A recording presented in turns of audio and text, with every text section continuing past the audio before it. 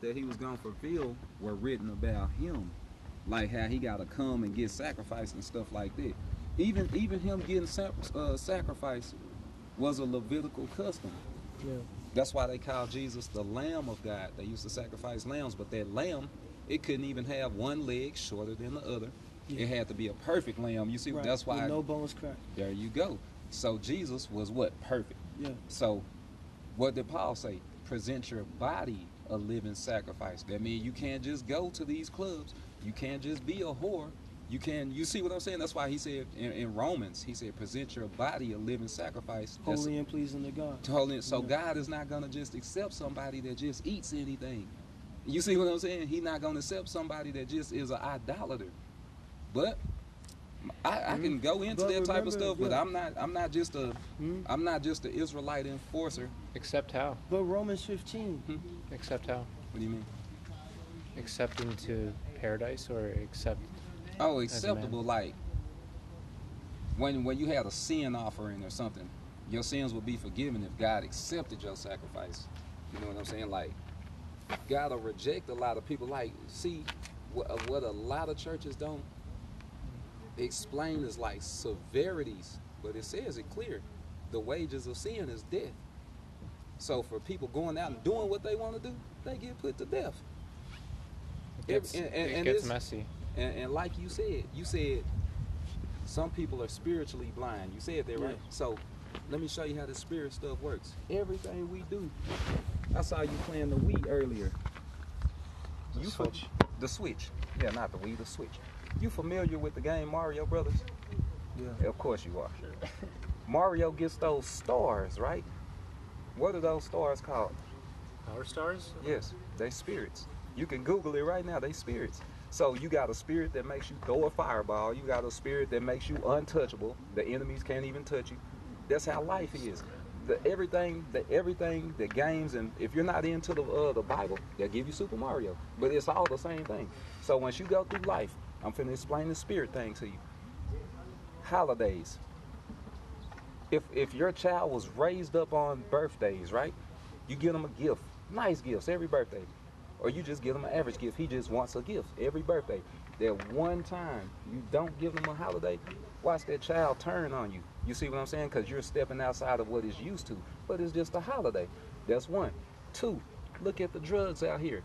Let somebody smoke weed every day, all day, until their money runs out and they can't buy it. Their friends not around to smoke it with them. You know what I'm saying? Yeah. Their attitude changes. That's because that weed put a spirit on you.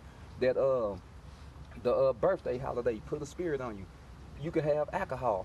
You could buy a bottle of liquor and it says spirits on it. That's because it puts you in another spirit. Some people, they cry when they get drunk. Some people get violent when they get drunk. You see what I'm saying? It puts you in another spirit. God is not going to accept a drunk spirit. You see what I'm saying? Yeah, because all drunkards can't have the kingdom. You could jump in the car drunk and go run into somebody, not a scratch on you, but you killed a whole family. That's not acceptable to God. You never tried to hear Romans 12. You didn't even try to hear the Baptist brother. But the only thing you wanted to hear was a bottle of Jack Daniels every day. You see what I'm saying? How is that acceptable to God? I know we know, but this is the question that I would ask the people. But I'm not even like just a Bible enforcer anymore these days. I'm more like listen. But if people ask me, then I just share my input on it. But do you think a drunk driver who kills a family can be accepted by God? All sin is forgivable. Yeah. Because, well, everyone. I believe in Corinthians chapter 2 tells about be reconciled to God. And see that, and notice what I said.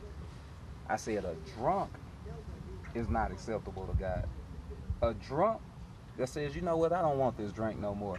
Let me go listen to the Baptist brother. Let me go listen to the other young man, see what they're talking about. I'm going to be reconciled to God, like you said. That's acceptable. Jesus told them, what did he say in John? Mark 1:15, I think. The kingdom of heaven is at hand. Go and sin no more. But you got to repent. Repentance is turning away from sin. That's what repentance is. Some people, when I was a kid, we used to just go to church. And we had this part in church where we stood up, we said, I repent of my sins, I've sinned. I repent of my sins. And later on, the church will let out. We will go back to doing what we done, Yeah. and be right back in church the next Sunday saying, I repent of my sin. No, repentance is forsaking drug dealing. You are ruining people's lives. You make your mom sad when the police catch you selling drugs and you go to prison. And you're writing, Mom, hey, Mom, you got some commissary. I love you, Mom. I'm going to do better when I get out. Sin hurts everybody. So you have to forsake that sin. So an active drunk is not acceptable to God. Yeah. And that's a hard message. So people don't want to talk about it. They don't want to hear it. Yeah. So that's why I really don't enforce it. Live your life. But you did read, like we all read, that the wages of sin is death. So next time after you kill that family, maybe you're going to roll the dice until you hit a semi next time. You see what I'm saying? The wages of sin is death. But I don't enforce the word no more. But that's what we're supposed to do. In season and out of season is preach the word of God. God is always going to raise up brothers for that. David, if I'm not mistaken, he taught Israel for 20 years. Like they tell you the length. Samson, I think he ruled Israel for like 7 years. Like it tells you all the time. When God moved him, he raises up other prophets all the time. There will always be somebody out there telling the word of God.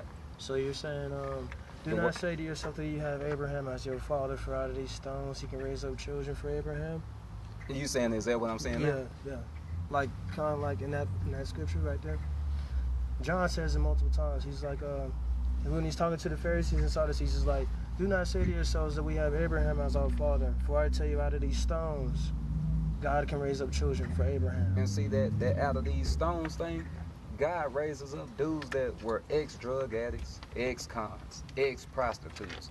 You know what I'm saying? Because if you look in Exodus, Miriam delivered Israel too. They had women saviors and judges. So there will always be somebody that God reserves, like in Romans, where he said, I have these 7,000 men who haven't bowed down the ball. Yes. It's the same thing as what you're saying to Abraham. That God, he might not necessarily need Clyde. He's going to raise up other soldiers. Right before I step down, God might raise up 10 soldiers on the next street from here, because he know everything. He know I'm going into something else. His word is still going to go out. That's just how God is. He plays chess. So that's just how it is. And to bring up the other point, I believe it's Proverbs, righteousness exalts a nation, but sin condemns many people. Straight like that. Well, my thing is that I'm trying to tell him to get baptized because but to reflect on what you was talking about earlier, John talks about produce fruit in keeping with repentance, and that's what I thought. That's what I feel like you was bringing that scripture up. But you must get baptized because back to the law, it's required by the law that the shedding of blood. Without the shedding of blood, there is no forgiveness of sins. Right. And so when Moses was in Exodus, he had the scroll and he put the blood on the covenant. It's like, this is the blood of the covenant. And then and even when we take the Lord's Supper, and whenever he told when he brought the 12 disciples around, and he had told them to eat the flesh and eat the blood. You know, this is the blood of the covenant for the forgiveness of many. You know, is that you need that blood to receive forgiveness for your sins, because God made him who had no sin to be sin for us, so that in him we might become the righteousness of God. And so we do not become a righteousness of God without Christ. Now you said you go around telling people to get baptized, right? Yeah. I agree with that. John said, I baptize with water. The next one will baptize with Holy Ghost. He said fire. And fire. You see what I'm saying? Yeah. So, boom, that fire is the law. All the prophets spoke that. That's why when you'll see other scriptures that say, your word burned within my stomach. You see what I'm saying? Like, there's scriptures like that.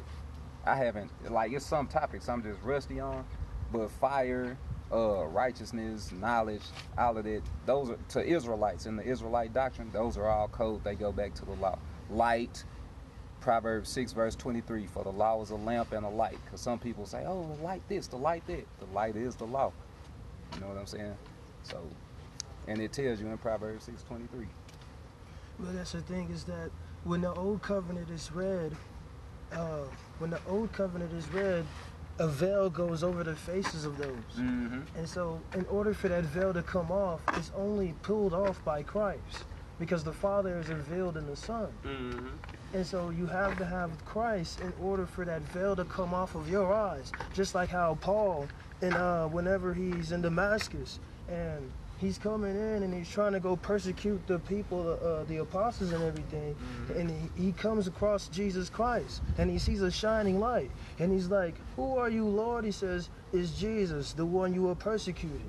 How is it hard to kick against the goads? You know, and then whenever he was blind, now Paul got blind after that. And then he went to the prophet Ananias. And when Ananias found Saul in the house, praying, because Jesus had told him to go there. He's, "I'll show you how much you must suffer for my name." And then whenever Ananias came in to Paul, he put his hand on him and said, "The Lord has sent me to open up your eyes," you know, and something like that. And so whenever his eyes was open, it was these scales that came off of his eyes. He didn't realize he had scales on his eyes. You know, he didn't realize that he had that veil, but it came off of him by Christ. And so you, being an unbeliever, and it's mentioned multiple times, all unbelievers have their part in the lake which burn with fire and brimstone, which is the second death. He says, "If you do not believe that I am he, you will indeed die in your sin. Indeed, you will die in your sin." And that's why the Holy Ghost, whenever the Holy Ghost comes, I forgot what that's, because it was John. It was like, when the Holy Ghost comes and he makes his presence, it's like, he will prove the world wrong in sin, because they didn't believe in me, in judgment. It was something like that. And then I don't know that verse, but you know that verse? It's the John verse. I know what you're talking about. Like I said, I'm rusty. I'm very rusty. I do so much reading and other things now. Like, I just read 3 chapters of a new book today. Like, I just try to, like I said, I try to paraphrase things. Everybody is going to have their own walk, their own way. And, you know, your righteousness, fortunately, is enough to keep your ass out of the fire. You know what I'm saying? My righteousness is only enough to keep my ass out of the fire. And we try to help others as much as we can. You know what I'm saying? You know, I just do enough to make sure that what I give is simple and beneficial. I try to give people things that they can use. That's just my strategy. Same. I don't want to try to tell you about, because why would I walk up on somebody that shoots heroin in their arm and start telling them about Christ walking on water? They can't use that. You see what I'm saying? I tell them about things that are realistic to them. Watch what you put in your body. That's what I would tell them. I would give them scriptures about, because that's rightfully dividing the word. You give what the people need. You know, so I just try to give people what they need if I can. Other times, I'm not a extreme Israelite anymore, so because I used to go around, "Oh no, you're wrong, you're wrong." I'm tired of doing it. I don't do that anymore. There's other brothers that do that. Hey, that's their thing. I'm done with it. Because you can only do that for so long. You can bicker and tell everybody else the Baptists are wrong, the Catholics are wrong, the Muslims are wrong. You've been doing that for 20 years. What did you get out of that? You see what I'm saying? So when I backed up off of that, I was able to put my books on Amazon. I talk about voodoo. I talk about so much things now. God used me for what he needed to use me for. It's time for me to get to the next level. There's always levels in where you are in life. You might be here in front of open door right now. Shit, 2 years from now, you might be bigger than Joel Osteen. You know? I don't know. Things are going my way. Because you know how when we go to a restaurant, when we go to a restaurant, when we go to a restaurant, we try to pay for the food. I get my Medicaid card tomorrow. And I get my next year's day after tomorrow. Do we make any excuses about paying the cost for the food whenever we go to the restaurant? So when it comes to Jesus Christ, there's a cost that it costs to come when it comes to following Jesus Christ. And so how you have the cash register behind there and you're telling your stuff to him and you're paying with cash. Jesus Christ doesn't want your cash. He's sitting behind the cash register and he doesn't want your cash. He wants you to be like, "Hey, I left my home, here you go. Hey, I left my father, here you go. Hey, I left my mother, here you go. Hey, I left my brother. Hey, I left my sister. Hey, I left my friends. Hey, I left my old ways. Hey, I left everything to follow you. Right. So now what would there be for us? Boom. Oh, it's something great for you. And so it requires you to give that all up, because in the same way you must give up everything that you have, or you cannot be my disciples. But you get it all back. You get it all back. When I first started doing the Israelite thing, being extreme, and man, you go through hell. Like, if you look at everybody, they went through hell. Moses didn't go into the promised land. He went through hell just to get other people into the promised land. And the people that he initially came out with, they didn't even get it. You know, they died and their kids got it. Everybody went through hell. The disciples, they started getting killed by the kings and things like that.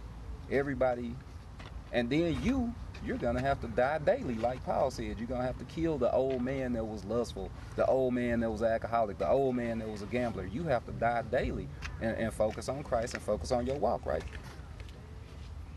But you do get everything back. It said, it's a scripture in Proverbs. It says, you probably know it better than me. It says, follow me and I'll give you the delights of your heart, or something like that.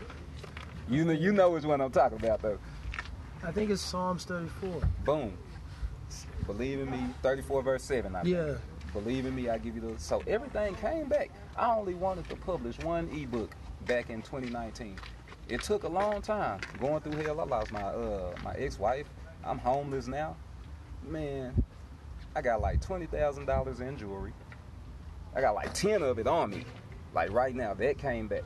I got 4 ebooks published last summer. Like, I lost everything. I only wanted to publish one ebook. Well, one book. I didn't know it was going to be an ebook. I didn't know how it was going to work. My books are on Amazon. They on BookBaby. They on Kindle. Then not only did I publish them, I gave them to the pastors inside of there, because you could give them away for free. I gave them... Some people around here bought them. Like the guy, that black guy, he bought all 4 of them on 4th of July last year. So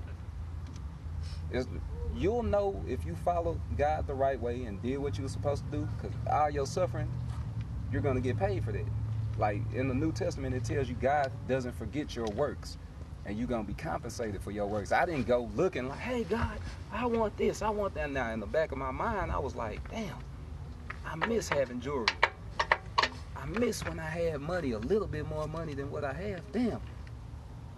My whole life is laid out. I never even knew that I would know the things I know now. I have a big library.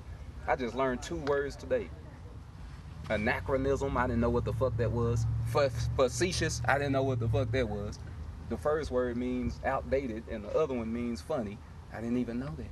So, well, more knowledge, more grief. Boom. That's don't tell me. That's Ecclesiastes 1 verse 18. I know these things. I'm a powerful Israelite. I delved in a little voodoo, but don't worry about what I just said about that. I am super knowledgeable. Anything I come across, I just practice, and that's not for everybody. I let it be known I subscribe to the Israelites. I know what the Bible says. But more knowledge, more grief, that's Ecclesiastes 1 verse 18. I am super mindful. And he says, if you know the knowledge of truth, but you deliberately and purposely continue to sin, then what was the point of the sacrifice of sins? Boom. Because when we died when we got baptized. Because when we got baptized into Jesus Christ's death. Mm-hmm. And then when we died, we were resurrected from the dead.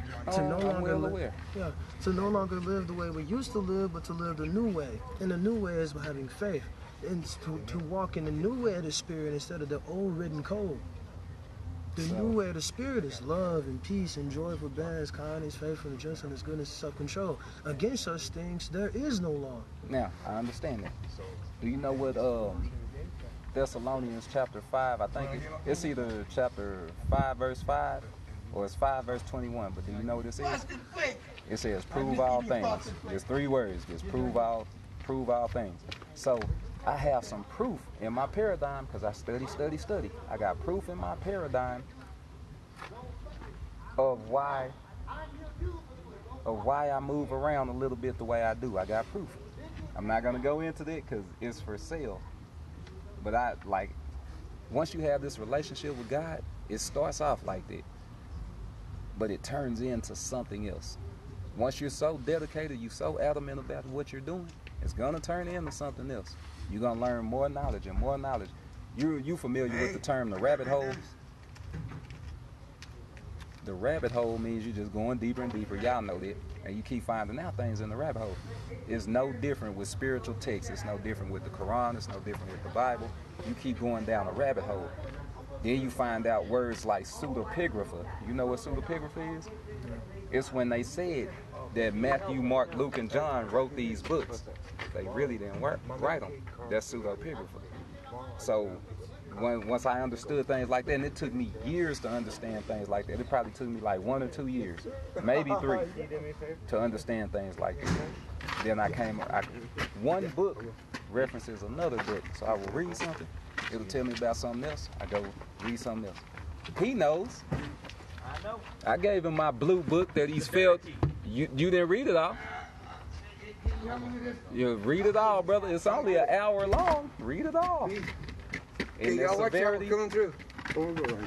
it's called the severity because there's information that only pastors know. Like, pastors know what I put in the severity. He pulled me aside. He said, what made you write this? We can't tell that to normal people because they'll go back to you can't scare the fish. The fish will go back to sin. I made it a point in that book to say, hey, I believe the Bible, whatever, but this is true. It's a difference between fact and belief. So I put some facts, hardcore facts in that book, and I gave it to him. And he told you the name of it, the severity. It's called, It's called the Book of Lives 2, the severity. The Book of Lives 1 is about race relations, and it's called It Was Written. But yeah, man, I commend you for what you know. You're very intelligent. I thought you was just some fucking nut job until you start, telling me your point on stuff. You were very intelligent, man. So, what's your name, brother? Jeremy. Clyde. My little brother's name is Jeremy. So, yeah, it was nice to meet you, and, iron sharpens iron. Keep going. I guarantee you'll be bigger than Joel Osteen, even if you only look at yourself like that, because they got limits too. They got things they won't stick their toes in. They won't look at other things too. I don't see how an apostle can be a pastor. Because even Paul tells you that we didn't use any of these rights. One of them was getting money. He was like, woe to me, who does not, woe to me if I do not preach the gospel. That's what Paul expresses, that, the final charge to Timothy. Right. He charges Timothy, my son, because that's what he was calling me. Right. He's his son. It was like, my son whom I love, Timothy, my final charge to you, to preach the gospel in season and out of season. Mm-hmm. Do the work of an evangelist, mm-hmm. to evangelize the people. Because it's like, if we know the message that saves everyone in this world, why hold back that message that saves everybody in this world? Because whenever it's just like a doctor. That's why I was giving that doctor reference. It's like, what kind of doctor would I be if I had a patient come inside and he's asking me all these questions and I just ignore them, but just give him the medicine and just sends him on his way? Right. Right. That's not a really good doctor. Right. The patient comes there to want to know something, mm-hmm. Something that'll save his life. Right. And we're just holding that information and just keeping it to ourselves and not expressing it to everyone that needs it. The word of God is made for everyone. But you got to look at what the scripture says. I do believe it was Paul. He said, I labor not for myself only, but for those that seek understanding. So like you said, they come wanting to know stuff, but not everybody comes wanting to know. But lots of people come. But they might hear from Jeremy or hear from Clyde and say, hey man, those are false prophets. Like when I first started doing this, so many people called me a false prophet. Those people, I seen a royalty check off what I know. Like what I teach is very valuable. when I start, you're in the age of information. I understand freely give, but freely receive and all that stuff. I understand it. But lots of information is valuable. You could sell it. So at the same time, if you can do anything better than Jeremy and Clyde, go evangelize better than us. God gave you that. But most people don't do jack squat, and they have the most to say. I digress, but people have to come wanting to know the formula. Not everybody comes wanting to know. People get turned off. Oh, there go them Israelites. Oh, there go the Jehovah's Witness. Have you ever seen Jehovah's Witness coming? Your relative shut the door. You know what I'm saying? That's not seeking it. If you were like really staunch and serious about, you know, God, you will at least hear him out, give him 5 minutes. But you see him coming and that just turns you off. Lots of people see people talking about God and they be like, oh, they talking about God, don't go over there. Because they know they got some type of vice. They know they might be violent. They know they might be prostitutes. They know they might sell dope. They don't want to hear God right now. They want to hear their next drug sale or whatever they got going. Well, so, Paul does talk about do not allow them in your house. I get that. Or you're helping them with their evil work. Right. I get that. And then he also talks about Corinthians, he talks about if you have a brother or a sister that is an idolater or sexually immoral or it was an idolater or sexually immoral or a drunkard or swindler or reviler or something like that, do not associate with them. Right. Or do not eat with them. Right. Don't even sit at a table with them. Yeah, that's probably Corinthians 10, because light don't have fellowship with darkness and, you know, things like that. Like the old unleavened bread, or do not mix the old unequally yoked and things like that. So, yeah. And so, you know, when you get into, what's that book in the Bible where it says, it might be Luke, where it's a parable told about Abraham and the guy, the rich man, Lazarus and the rich man. So what did he say? He said there's a great gulf fixed. So a great gulf means like a Grand Canyon. There's a Grand Canyon between a follower of God and a secular person. You see what I'm saying? They can't come over here and follow God with us, and we can't go over there and sin with them. The difference is too big. You're gonna talk about God every chance you get. They're gonna talk about football every chance they get. You see what I'm saying? So it's a great gulf fixed between you and them. So that even if you wanted to fellowship with them, that's not even gonna go right, because it's a conflict of interest. Nobody's gonna follow the other person. So that's why the scripture says, don't forsake the assembly of the congregation. You go with like-minded people. Other, you know, at least some people that want to be righteous. I'm not a Baptist, but I could talk to you because you at least want to be righteous. You at least know the word. You know what I'm saying? So I'll get along with you before I get along with a sinner. You know what I'm saying? It's all gang banging. It's all gang banging. So, you know, that's just how I look at it. What's the other one? Cause my only thing is that because the Israelites believe that only the black race is the Israelite people. Nah, they don't believe that. No? No. They say the so-called Hispanic black and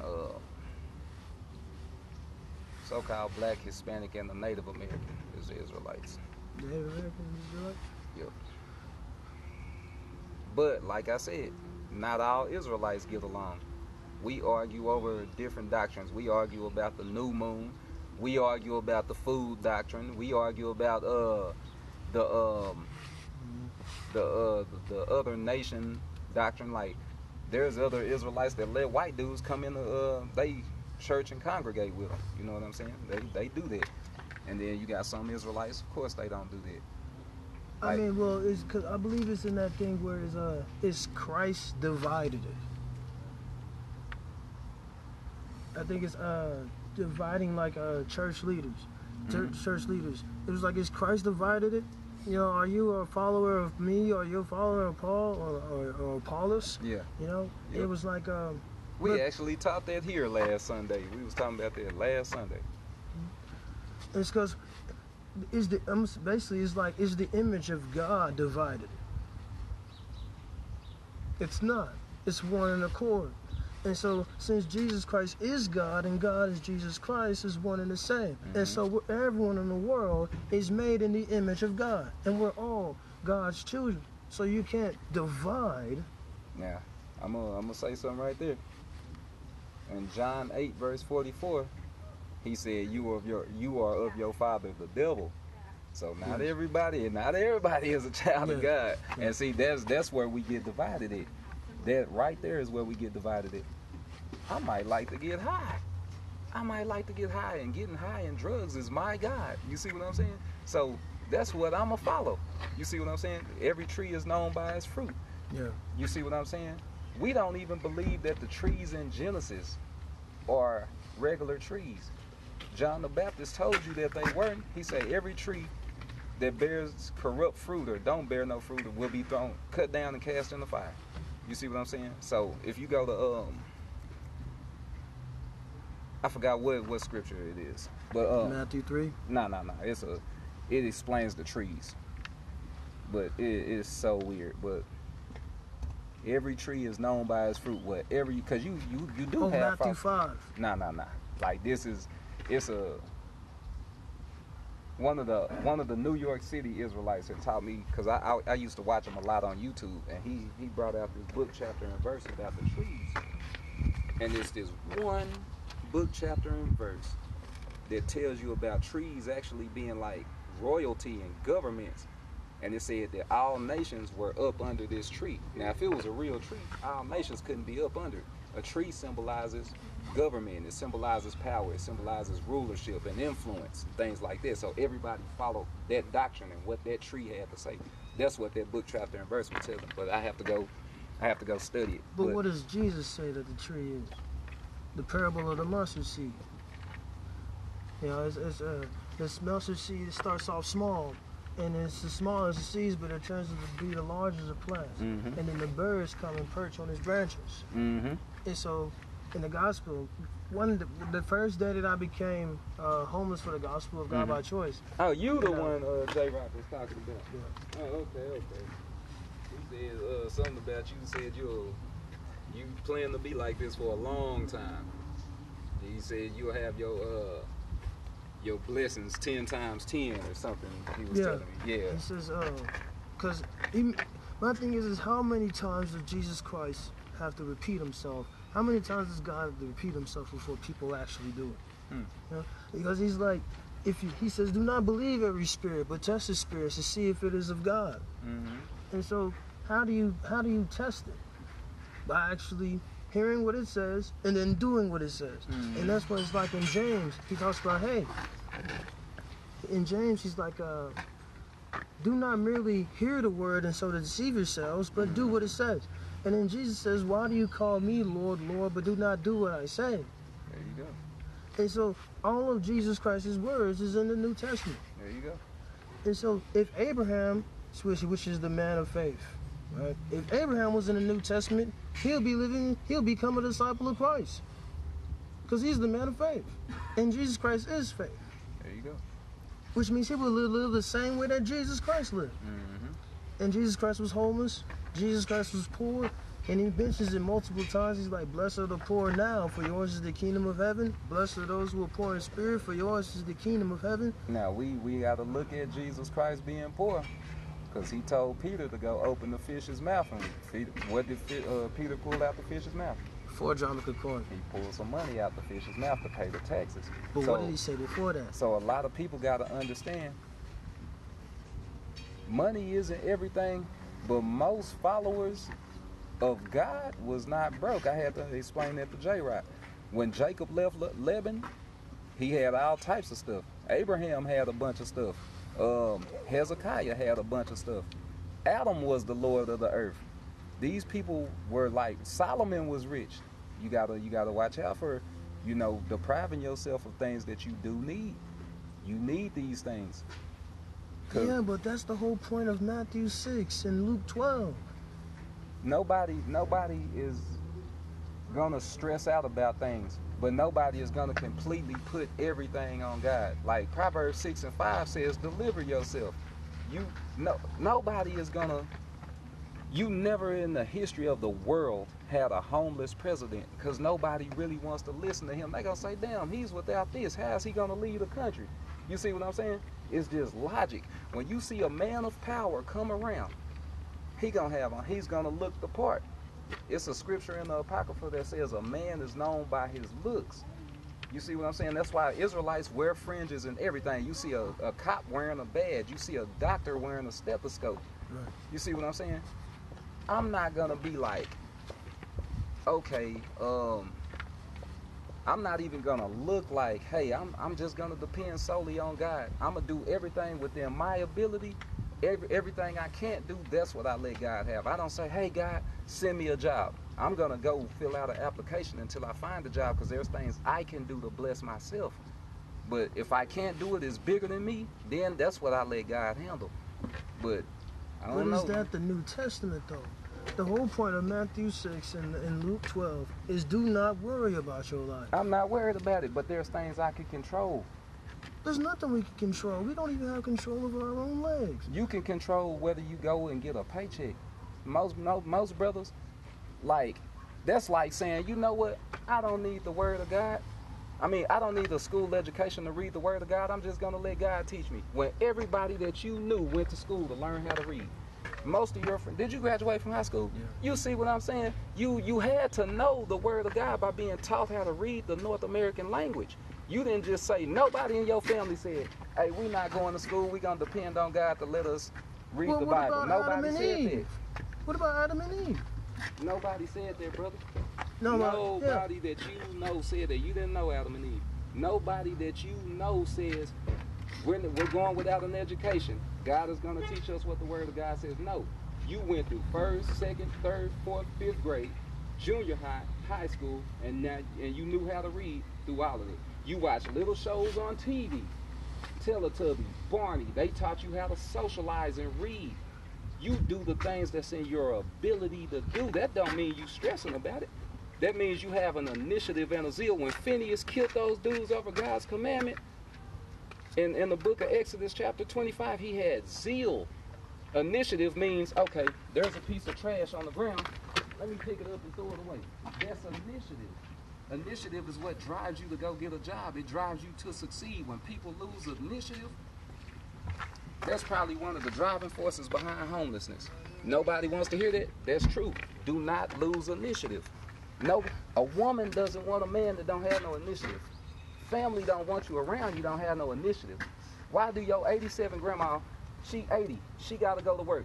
You 25, 30, you don't want to go to work. She going to talk bad to you. She not going to really respect you as a man. That's just the way the world works. It don't have to say it in the New Testament. That's just the way the world works. But is that how God works? Yeah, that's how God works. So did we have to? That's how God works. God went to work and said on the 7th day he rested. You see what I'm saying? That is work. Yes. Well, hey, you know what? What do I know? I'm not mad or nothing. I'm just, my logic is a little bit different. But what I'm saying is this. It's not what we command, it's what the Lord commands, right?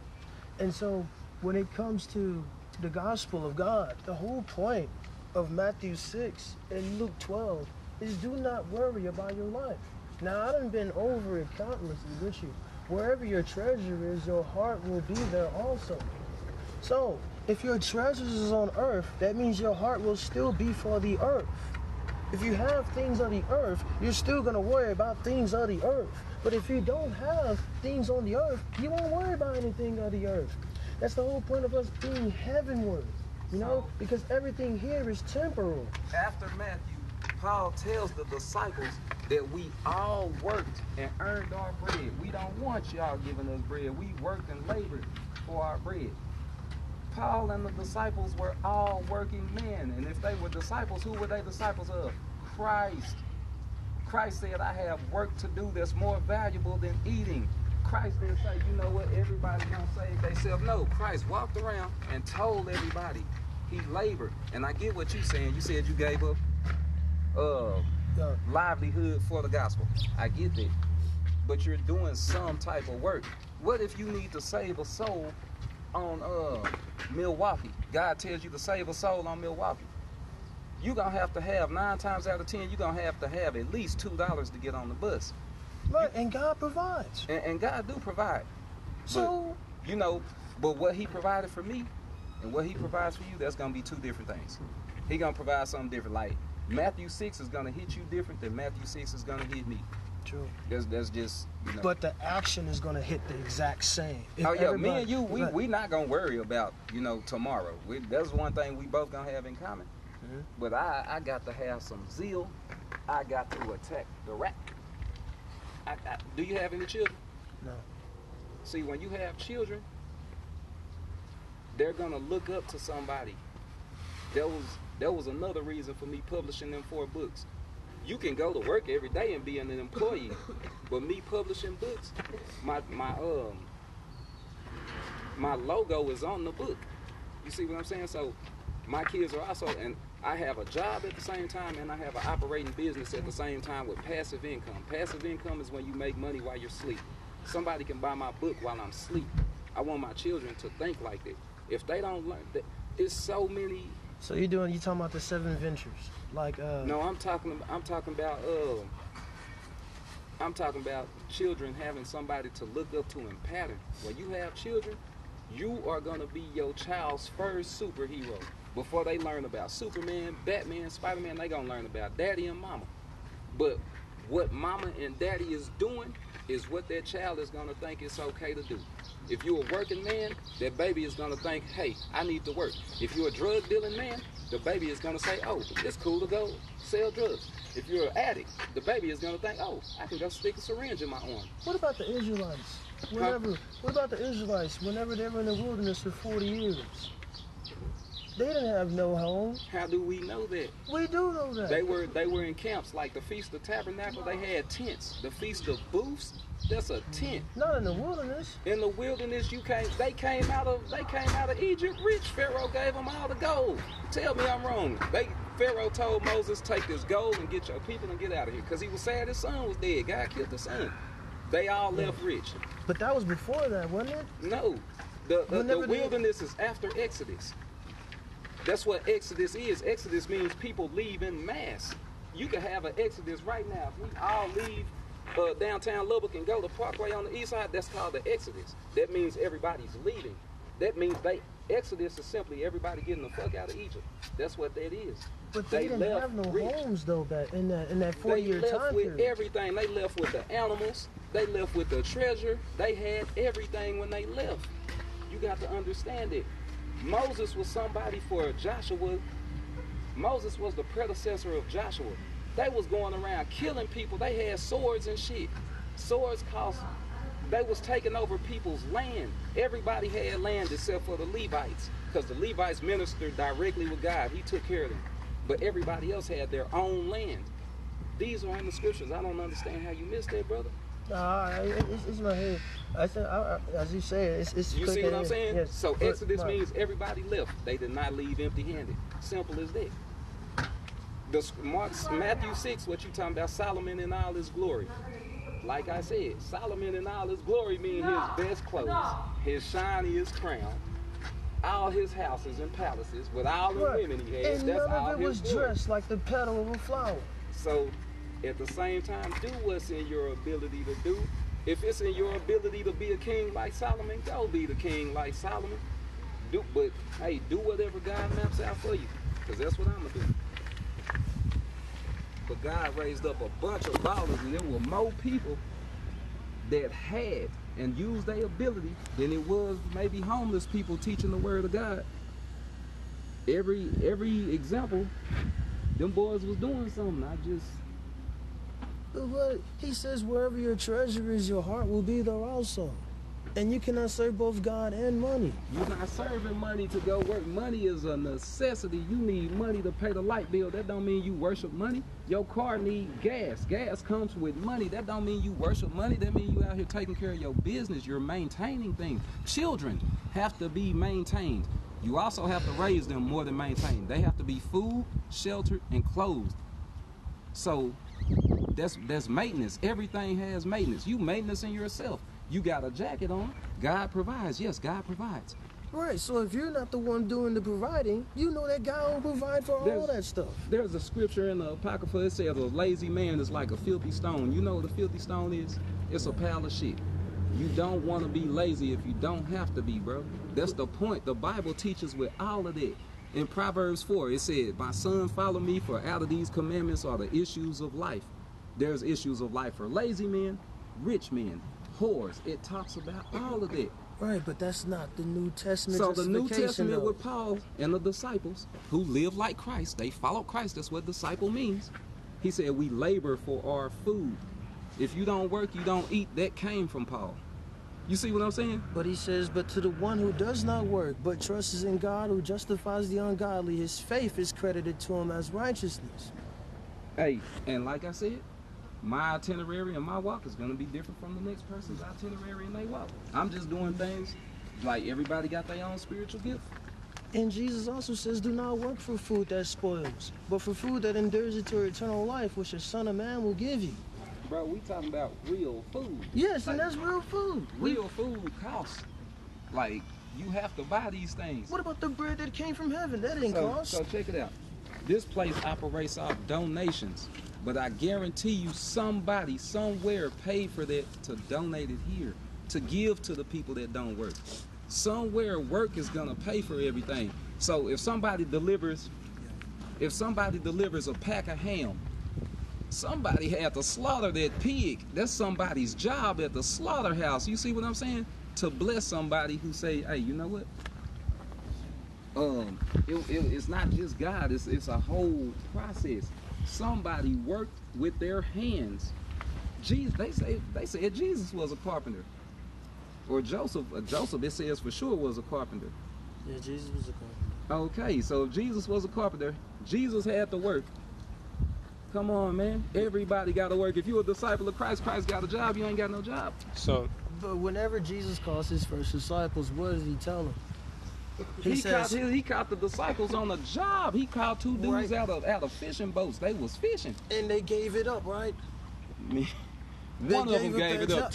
Two dudes gave it up. They left the daddy. The daddy didn't let the business go the ways. The daddy stayed in the boat and kept fishing, right or wrong. Yes. You see what I'm saying? But the disciples, if you're a disciple of Christ, look what they did. They gave up their worldly job to follow Christ. The whole point of Paul was that, hey, full devotion to God. He says, do not marry. He says, I would like you to be free from concern. Because he talks about a married man will worry about the worldly affairs on how to please his wife. But all I know, what you doing, if you really doing that work of God, like I believe you are, that's a job in itself. So you still working. So that's a job. That is our job. We get our fishing rod and we throw our hook at people and reel them in. Right. So that's a job. That is a job. But we don't get paid worldly money for that. You might. Yeah, and then I don't see why a person wouldn't. You got the Creflo Dollars, you got the TD Jakes, the Joyce Myers, everybody getting paid. Well, it's okay to get paid. No, it's all right. Can the world function without currency? Yes, it can function, because it was God that created the world. It wasn't what is visible that created the world. It was what was invisible that created the world. That's a good question. That's all I'm gonna say. I don't really have an answer for that. That's a good question. So if all currency burns and all people forfeit their worldly belongings, do you think that the world can persist? Or are you an exception? Is your case an exception? So, for instance, right, because you said without no currency, couldn't the world function? If everyone in the world was poor, that means nobody got no money. That means everybody is homeless. And the best example I can give you is how God took care of the Israelites for 40 years in the wilderness. They didn't have nothing. They were in the trees. I just told you these folks had everything. Not for that specific verse. Not for that specific verse. Them people were celebrating they were keeping the commandments. The Feast of Tabernacles, that means booths. That was initially, when they was doing it, it was called the Feast of Booths. They had houses. They was not homeless out there. Israelites moved in camps. That's the significance of the shofar. The shofar is a ram's horn that they blew. One of the significance, that shofar was good for war, it was good for calling meetings, and it was good for telling the people it's time to go. Every tribe went with their own tribe. You had 12 tribes out there. So everybody had their own space. They had everything they was dwelt in and everything. Because you got to look at it. When that one Israelite stole that Babylonian garment, he went and hid it up under his tent. He was not homeless. He had a tent to hide that garment up under. You see what I'm saying? I know that verse, but he had a tent. He was not homeless. Yeah, but a tent is a house. I think that was after that. Like that verse, but Exodus. It is. I know. Yes, it is an Exodus. But I'm saying for that verse because. Oh, you talking about that's after the. You talking about the first generation dying off? But they was in the wilderness, if I'm not mistaken. Yeah, because it said that it was in there for 40 years, and that's why that verse goes back to Romans 10, which talks about this is the message concerning faith that we proclaim. It is in your mouth and heart, the message concerning faith that we proclaim.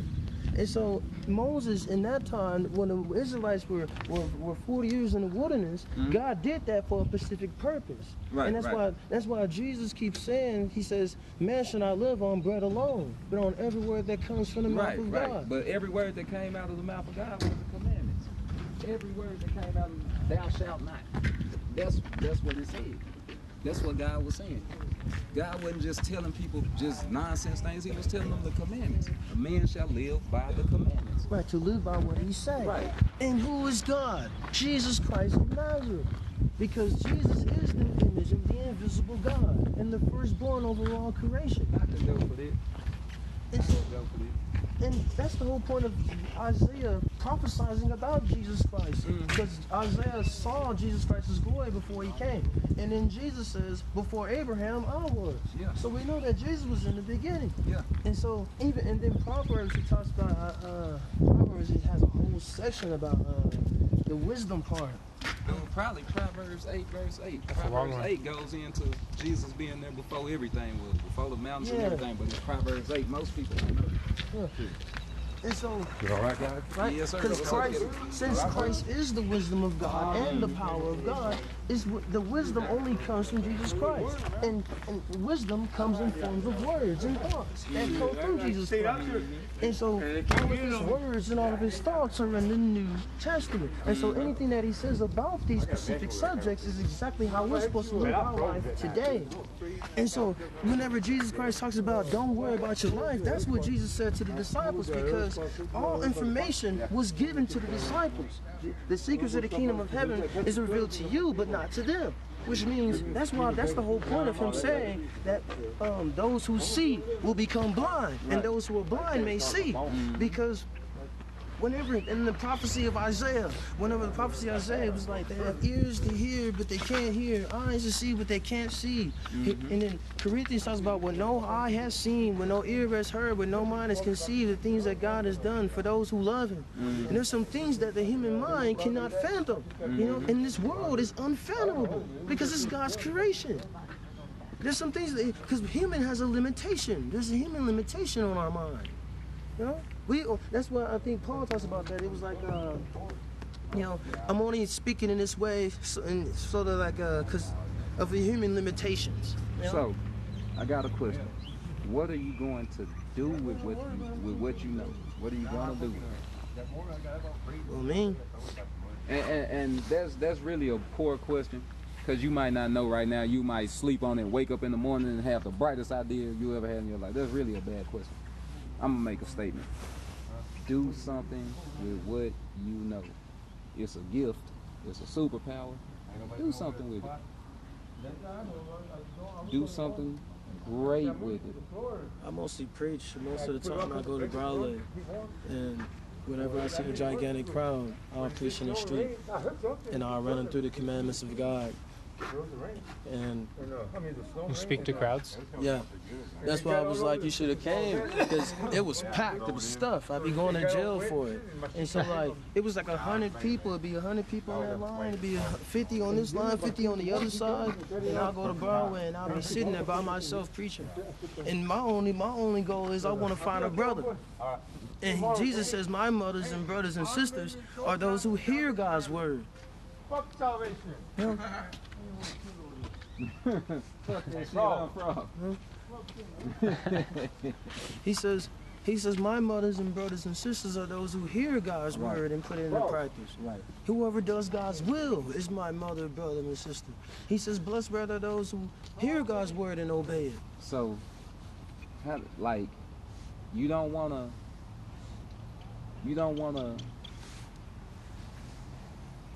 straighten out, you don't wanna smooth out your itinerary a little bit. You don't wanna just tweak it to where you can't go to jail, and tweak it a little bit to where you merit. And then when I mean merit, I mean like you deserve, cause you powerful brothers deserve to be heard. Would you agree? Powerful men, white, black, whatever. Depends what you mean by power. Powerful, intelligent men deserve to be heard. So you don't want to tweak it to where you look that part and you make the police officer even say, what are you guys doing? Oh, you're teaching the word of God, you have a good day. And they just walk away. Like, they don't take you to jail. You don't want to tweak it a little bit? Well, because my only answer is scripture-wise, because that's the only way I can explain it. He's like a man plans his heart, but the Lord directs his steps. So how do you know your own way? And then he mentions it a couple of times. He's like, I know what the Bible says. Yeah. Like I told you, I used to be extreme like that. So that's why when I started the conversation, I said paraphrase in layman terms. You see what I'm saying? That's the thing behind Paul saying, I became all things to all men. You're going to have dumb people who not on the level you on. You're going to have to get on their level. You're going to have to simplify some things. I don't think you want to adapt your ways for the laws of men or the ways of men, Not but the only ways of men. only follow the way of God, right? The scripture says, study to answer all men. These men gonna come to question you. You can't answer every question in a philosophical, King James, wired, like. I understand what you're saying. Like, I'm gonna be real with you, brother. When brothers talk about the Bible in the way that you do, and I totally understand it because I've done it. I have done it. All my videos on YouTube, there are 100+ videos. I have done it. You sound like a robot. You see what I'm saying? Like, I've sounded like that robot. I had to, I ain't gonna say you have to. I had to find my superpower, my identity. You see what I'm saying? And then, because you're gonna save who need to be saved. You ain't gotta go save the whole world. The scriptures say, and me and you, we could talk about the scripture. It say the angels rejoice over one person being saved. When the world flooded, most of the world died except for Noah and 7 other people. That's 8 folks. You don't have to save a whole 100 people. But I don't know, like the operation has to be, my operation had to be tweaked, and it had to look like something. Like it gotta be bold, brother. And this is like advice. Like it got to be bold to where men respect it. Cause anytime you seen a mob boss, he was respected. Anytime you seen a Pharisee, and they was respected by what they looked like, and no matter what the scripture said about them, they looked the part. Mighty men need to look like mighty men. That's all I'm gonna say. Do you want to? Because I understand where you're coming from. Do you want to reach people as meaningfully as possible, as deeply as possible? Well, because it's a drive. Yes, sir. Yes, sir. And so, like, because it came at me at a surprise. Yes, sir. Because I didn't know what I knew now, and I got so much. I have a weighty testimony, and it's like the stuff that I have experienced in my lifetime. It is what has motivated me to be able to do the things that I do right now. How old are you, brother? I'm 23. 20, man. This dude is a mighty dude. I'm about to be 38 in some months. Man, nah, bro. You are about to go to new heights, like blessing heights. Like you're gonna do what you do, but you need tools. I agree, man. You need the house. You need the car. That's what you deserve in your life. That's comfort. It's hard to sleep in the elements. Like I sleep outside just to You know, but it's hard to do that, bro. You need the tools to get by. Doesn't it build Maybe I could say character? this. Well, yeah, of course, yeah. Struggle builds character. Oh yeah, without a doubt. Maybe I'll say this. So, whenever I became homeless for the gospel of God that day, and I had walked out of my house with both of my backpacks. Right. So I was walking on 50th Street. Right. I used to live on Boston Beach, 2901 46th Street. Right. Right there by the mighty car wash, race car wash. So I'm walking up on 50th Street, and as I'm walking on 50th, I get both my bags, and I come across Zaba Zaba Mochi, he's an anime character.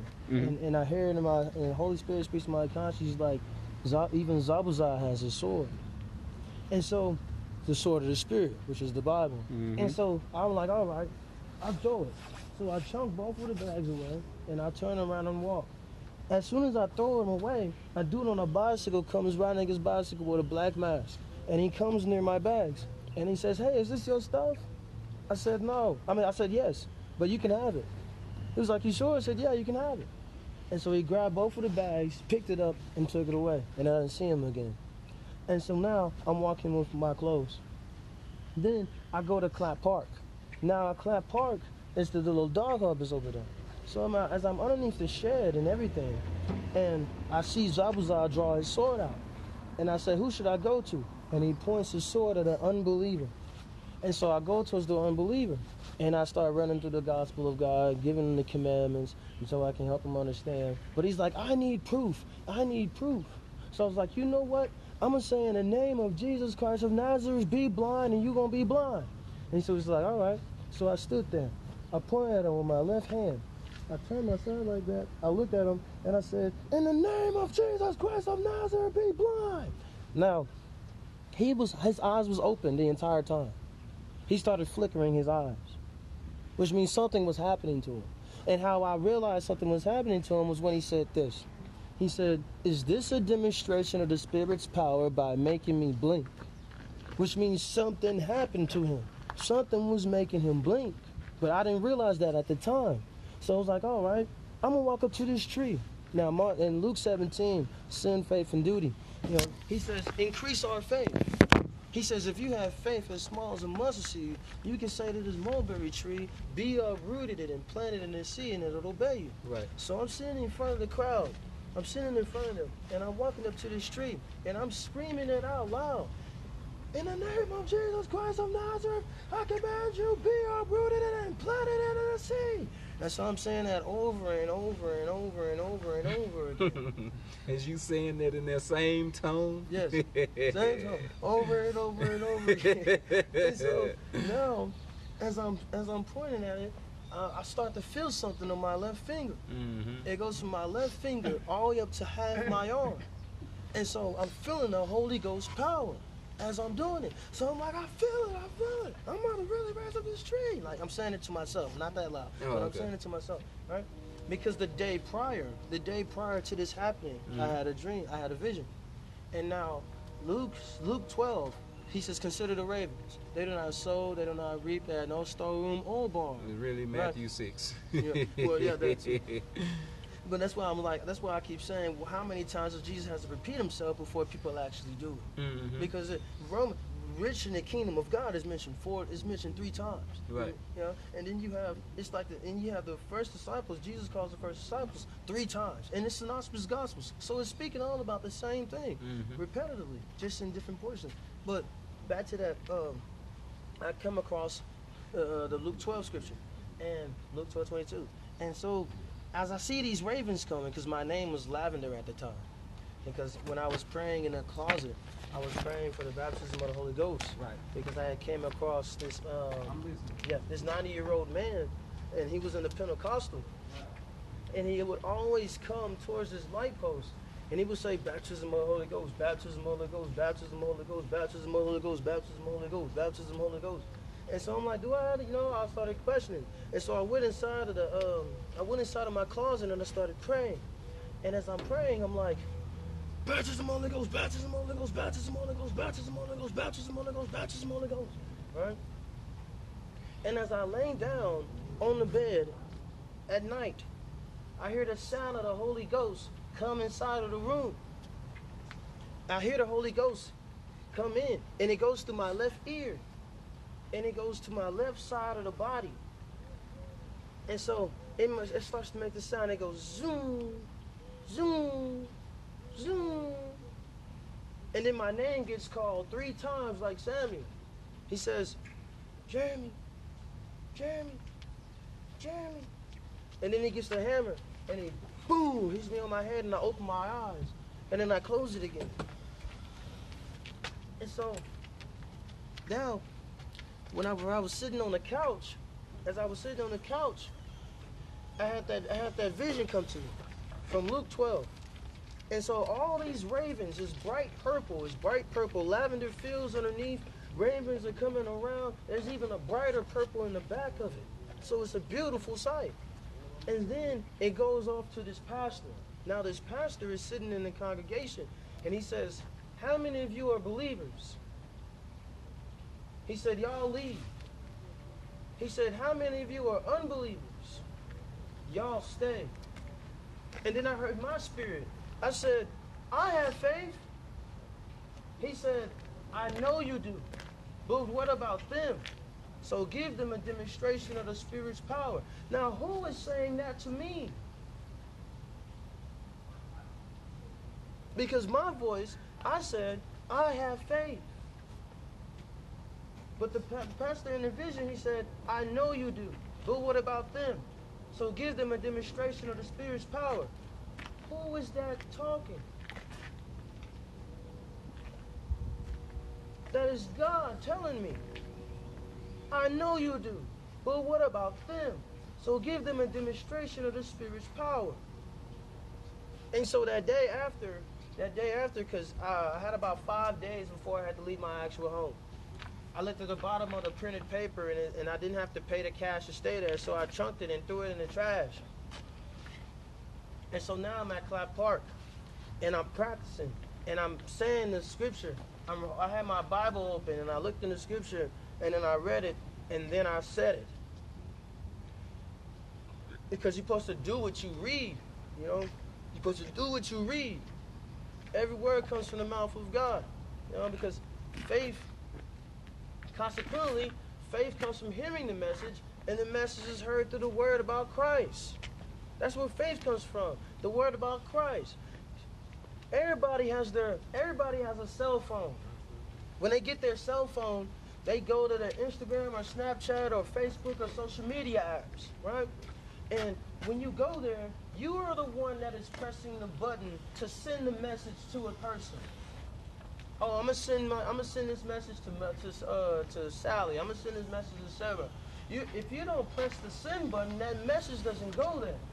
But since you do press the message, you do press the send button, that message that you typed in that bar goes to that person. Well, God got his cell phone. And he's like, all right, I'm going to send Jeremy to Dalin. I'm going to send Jeremy to him. Boom. Because we don't have control over our own legs. The Lord directs our steps. So how do you know your own way? And we don't have control of anything. And so, as I'm sitting there, and I'm preaching, well, not preaching, but as I'm sitting there, and I keep yelling at the tree, I feel the Holy Ghost power again for the second time. Because I'm like, all right, I guess I gotta wait.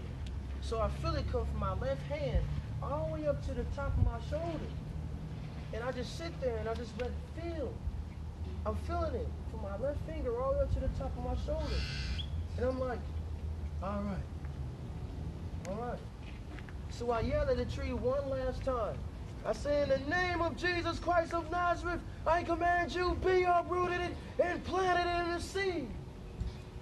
But nothing happened. And so that's when the cops came. But the people that were behind me, he said, what is he doing? He's yelling at a tree. He's a lunatic. He's crazy. Why is he doing that? But one of the people said, he's practicing his faith. That's what it means to practice your faith. You have faith in Jesus Christ, so you practice what Jesus Christ said. That's why he's like, hey, whoever hears my words and put them in the practice is like a wise man that built his foundation upon the rock. You know? Whoever hears my words and put them into practice is like a wise man who built his house upon the rock. The rain came down, the streams rose, the winds blew and beat against that house, but it did not fall because its foundation was built upon the rock. But whoever hears my words and does not put them into practice is like a foolish man who built his house on sand. The rain came down, the winds rose, the winds blew, the streams rose, and it beat against the house, and it fell with a great crash. And so it's like, you know how we go up to the mirror all the time? You know, whenever we look one time in the mirror and then we like, oh, I forgot what I look like. That's what it's like whenever you don't practice and do anything that the gospel is saying to you. It's like you're walking up to a mirror, you read the scripture, but then you go back to it to read it again to regain reassurance. Same way that we walk up to a mirror and we gain reassurance on how we look like. It's like, do what it says. That's the whole point of faith. Can people find you, or only here? Only here on the... Where? People can find me anywhere. Really? Mostly Broadway. Mostly Broadway. Broadway Street in Lubbock? Yeah. This is the road that you're on right now. This is the road that's back there. I know you've seen Paint Rock. And I know you've seen all those stores over there. But We're asking something real quick. Sorry, I have to get organized. That's all right. What's your pen name? What's my YouTube? For your books or YouTube, whatever. You can look at, oh my God, Clyde Jackson IV. So it's Clyde Jackson the Fourth, and you could Google that. It's gonna go to my YouTube and my books. All right. Clyde Jackson IV on Google. You're gonna find everything you need to find. Them books $10, but what's in them? They not getting taught. The information in there doesn't get taught at church, in the school system, or in the prison system. All right. Very useful stuff. $10 is amazingly low. Thank you, sir. Yep.